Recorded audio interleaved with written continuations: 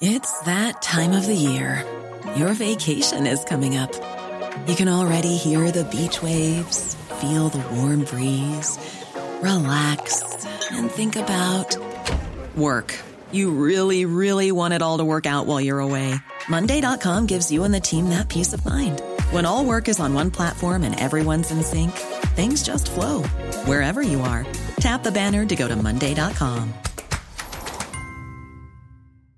Planning for your next trip? Elevate your travel style with Quince. Quince has all the jet-setting essentials you'll want for your next getaway, like European linen, premium luggage options, buttery soft Italian leather bags, and so much more. And it's all priced at 50 to 80% less than similar brands. Plus, Quince only works with factories that use safe and ethical manufacturing practices. Pack your bags with high-quality essentials you'll be wearing for vacations to come with Quince. Go to quince.com/trip for free shipping and 365-day returns. There's never been a faster or easier way to start your weight loss journey than with PlushCare.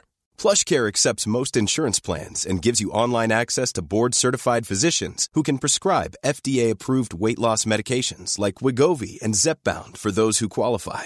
Take charge of your health and speak with a board-certified physician about a weight loss plan that's right for you. Get started today at plushcare.com/weight loss. That's plushcare.com/weight loss. plushcare.com/weight loss.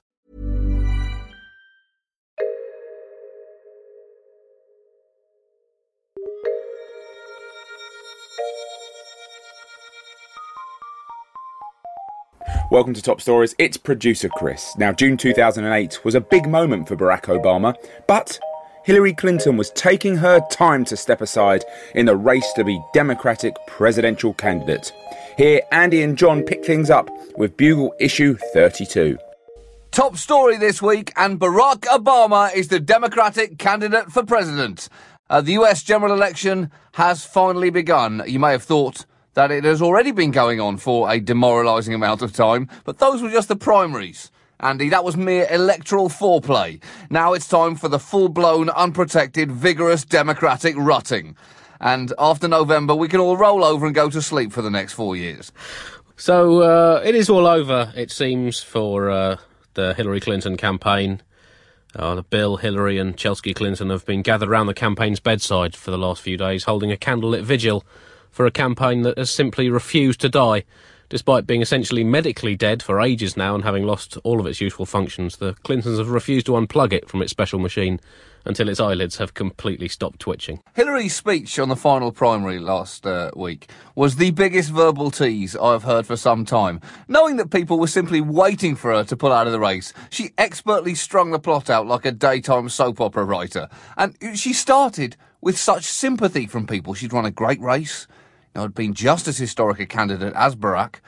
She'd left everything out there on the field. It was just time to wrap it up. And to be fair, that's how it began. She complimented Barack Obama on his campaign, saying, "It has been an honour to contest these primaries with him, just as it is an honour to call him my friend. And tonight, I would like all of us to take a moment to recognise him and his supporters for all they've accomplished." Perfect.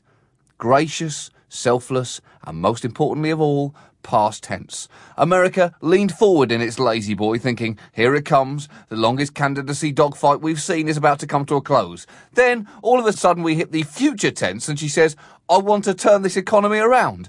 I want healthcare for every American. And America jumped off its lazy boy, screaming, no, you wanted to turn this economy around. Now you want someone else to do it. You left everything out on the field, remember? Stop putting things back out on the field.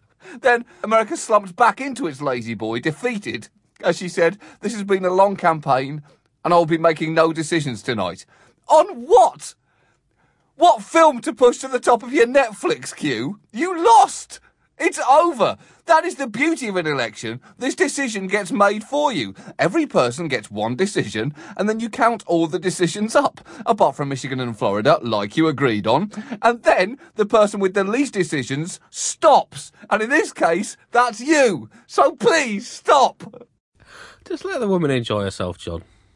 I've been thinking a lot about the highlights of Clinton's campaign. It's been a quite heroic attempt to become the first woman to be nominated for presidency since the Republicans nominated soul singer Betty Swan in 1968.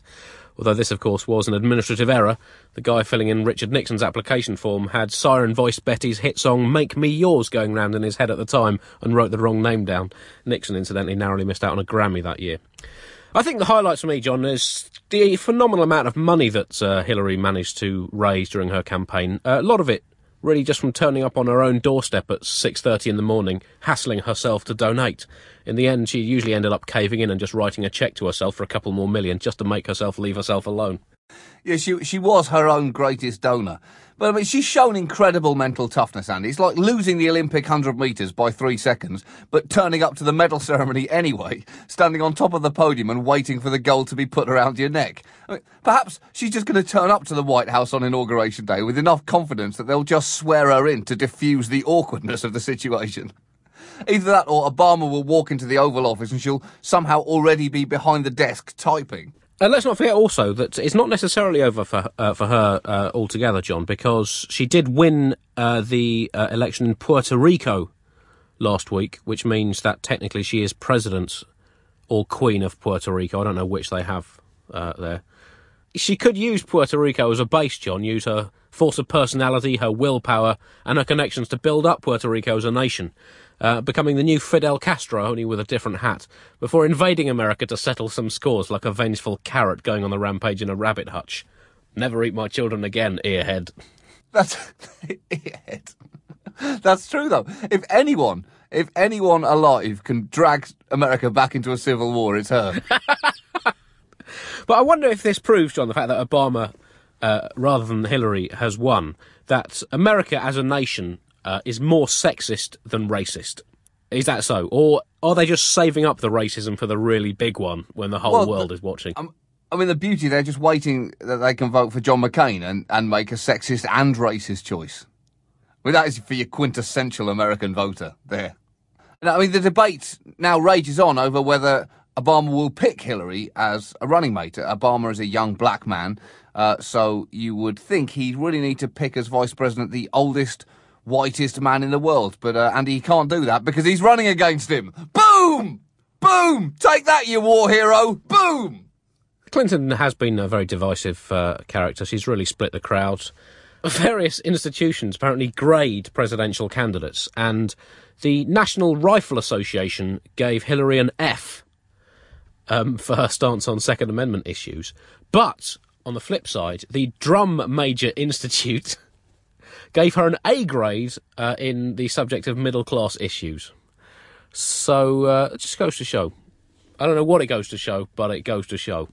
She's very pro-drums as well. I mean, I know they said that wasn't the issue they were voting on, but it has to have helped. Well, she has spent most of the last 8 years banging her own drum, so maybe that's something to do with that. I guess that there are a few problems with picking Hillary Clinton as VP. One, large parts of America hate her, and hate is not a vote magnet unless you're a Republican and attaching that magnet to gay people, immigrants or abortionists. Two, her husband will be a problem. He has more skeletons in his closet than Pol Pot. And finally, number three, the fact that Hillary probably wouldn't see it as vice president so much as co-president, or indeed just president. Well, in fact, there was rumours from within the Clinton camp that Bill Clinton has spent most of the last few days skipping around the family breakfast table, saying, "Hands up if you've ever been president." Oh, looks like I win that one again. You're making the coffee. I really feel that's such a good joke to play, and it's such a unique joke amongst couples. I think he has to do it at some point. I'm not saying do it now, the wound is raw. But I think sometime 18 months' time, it's got to be worth. The whole room will go quiet and she'll know what's coming. Thanks for listening. Please support what we do and keep the wheels turning by donating at thebuglepodcast.com. Premium tier subscribers can now also get an exclusive 12-inch vinyl episode of the show. If you're listening in Apple Podcasts, you can also click on the button somewhere where you're looking right now, if you're looking there, to support us too. Thanks, bye. Hi, it's producer Chris from The Bugle here. Did you know that I have a new series of my podcast, Richie Firth Travel Hacker, out now? It's the show where Richie Firth and I talk about how to make travel better in our very special way. In this series, we discuss Lime bikes, Teslas, the London Overground, and a whole bunch of other random stuff that possibly involves wheels or tracks or engines of some variety. God, what a hot sell this is. I mean, you must be so excited. Listen now.